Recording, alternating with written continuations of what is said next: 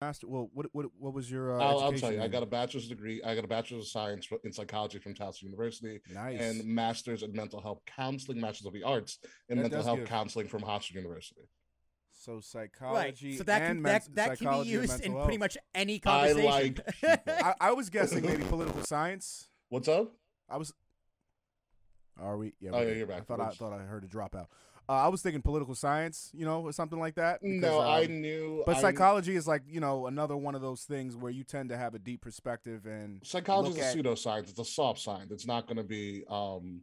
There's nothing in psychology and counseling in general. There's nothing really concrete. There's many different ways to help somebody who's mentally ill.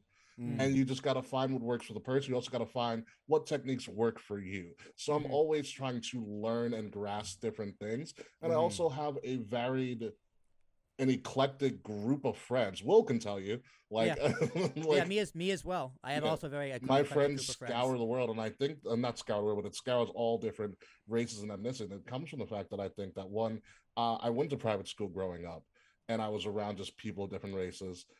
For a very, very long time. And two, by the time I was 16, I had been to England, France, Italy, Greece, Australia, Mexico, and Canada a couple of times. So I was fortunate enough to see different people from different walks of life literally around the world.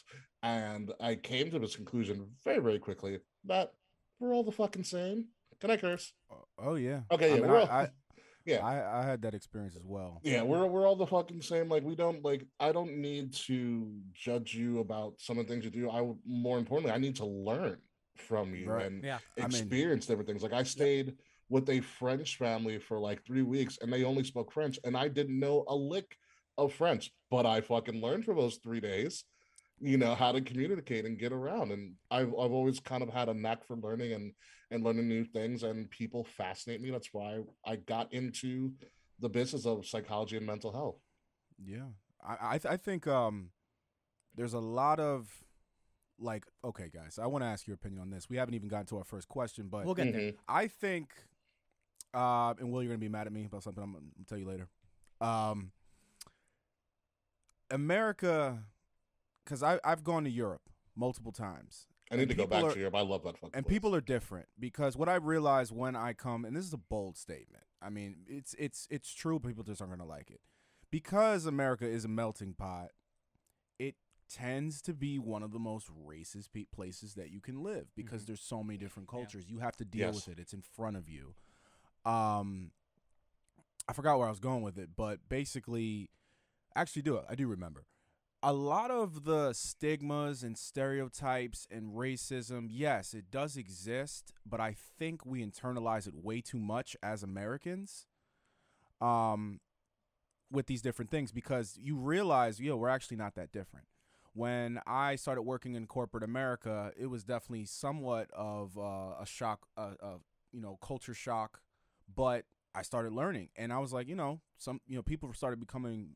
I started making some great friends, Mm-hmm. but it's prior to that where all of these inner stigmas and things that we internalize just from growing up in this country and in media and how it's pushed this, that, and the third. It shapes your mind to think certain things about certain people, Mhm. with Yeah. these different kind of labels and things and rushes to judgment, pre conceptions about people and things of that nature. So I think once you actually start integrating and you meet different types of people, Asian, white, black, Indian, Spanish, you start realizing you have a lot more in common than you actually do that's different. Do a part. Yeah. Yeah. Question for you, Christian. Yeah. Well, you said you've been to Europe multiple times. Was that through an organization by any chance? No, no, Oh, okay. no. I went, and a little story here. That's how I was able to go to Europe. I went through this government funded organization called People to People Student Ambassadors. I don't know if anybody's ever Cool. heard of it. Essentially, what happens is you get nominated based on like your test scores or from somebody else in the program. Like I don't know who nominated me for People to People the first time, but essentially they find you and they offer you to go with the group of people from like the New York, Long Island area, from all these other places. All the other states have People to People student bachelors as well to go see different parts of the world. So from what I got from it and when I learned the history of it, that People to People student bachelors was founded by Eisenhower. Eisenhower brought together some of the most powerful people, including Walt Disney, of his time together to help fund this program. The idea of the program was that if we can get the youth to travel around the world and get to know each other, we can help further foster world peace among the nations, because you'll realize, like you said, Christian, that we're not really that different from each other. We're all pretty much the same. And so this thing has been POP has been going on forever. That's how I was able to go to Europe and Australia. And I had a letter, my mom probably has it, from like a member of parliament recruiting, like, come to Europe, blah blah blah. Like, it was pretty dope, and being able to see all those things at such a young age, because once you're 18 you phase out. I think language has a lot to do with it too. That it does, but you can get around language really quickly. Well, I mean, like, just the misconceptions about people. The problem is you're not communicating. I went to Spain, and I see an Arabic guy ethnically and a black woman speaking fluent Spanish having a conversation with each other. Yeah. That's not something you see here. Not, you know what I mean? It's like, whoa. The first time, because I went to Spain twice. Yeah. And I did some traveling while I was there, bouncing around. But I saw things like that, and I was like, oh, this makes for much more harmonic kind of outcome. Is just language. People speaking the same language and communicating, and that puts a lot of whatever negativity there is to rest, because now you're having a conversation. Mm-hmm. That's just my observation of going abroad. I need to travel more. I've only been to Jamaica. I've only been to Jamaica, and that was for spring break. And I'm not gonna say it doesn't count, but it wasn't the best representation of traveling abroad. You know what I mean? Yeah, you probably said they speak English there. They speak English there. They do speak really good English. A lot of Bob Marley on the resort. Outside the resort, they're like, there was just fuck posters. Bob Marley. There's just posters of Bob Marley everywhere. No, it's just like, it was weird. It's like so typical. On the resort, they're like, oh, Americans just want to hear Bob Marley. It's what they think. Off the resort, that's kind of probably what a lot of Americans think. Yeah, it is. But like off the resort, there was this it was this local whatever. Mm-hmm. A lot of I think a lot of Americans actually think like Africa is like bunch of like Bob Marley like the Lion King.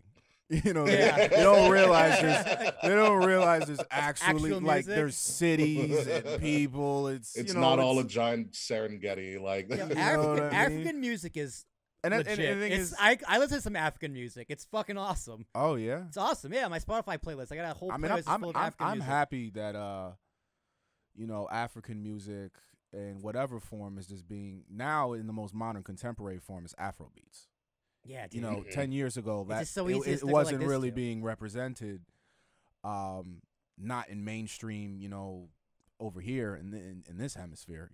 It wasn't really represented, but now it is. So I think that's a beautiful thing. I think the world is becoming more globalized to the extent where you hear Bad Bunny, who's not speaking a lick of English, but is fluent in English. Is fluent. Can speak it. Hell of a He wrestler. can, but And hell of a wrestler, on yeah. the songs he's speaking completely Spanish.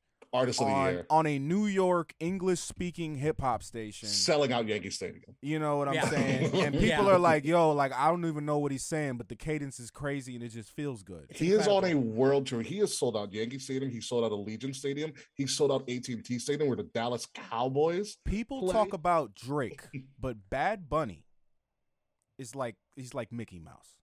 Yes. Like he's Dude, he is. global. It's the hair goes like this too. It's the hair. It is the hair. He's global. When I say Mickey, because everybody knows what Mickey Mouse is. Yeah. Bad Yeah. Bunny is like one of the biggest artists in the world. One of the did best marketed artists and ever. did it too. fairly quickly. I'd like to pick your brain on that. I did not know that he was marketed so well. It was just happening. I didn't. He's only been around since 2013, 2014 is when he was underground. I only know a lot of his stuff because I do trivia night on like Thursday nights, and one of the trivias one of the trivia nights we did was Bad Bunny trivia, so I had to look up a bunch of crap about him. Yeah. There you go. So he's been around for less than a decade. Been my popular friend was, for maybe 2 years. My friend was on an elevator with him. Didn't know who this is, like right before Bad Bunny Shit got real. Yeah. Became Bad Bunny. He a friend's in a steel pan band. He was opening for another band that was playing, and he was on an elevator with a guy with a funky haircut, because you know how Bad Bunny does. He does the zigzags and all the things. Beat of his own drum. He didn't for know sure. who he was. Yes.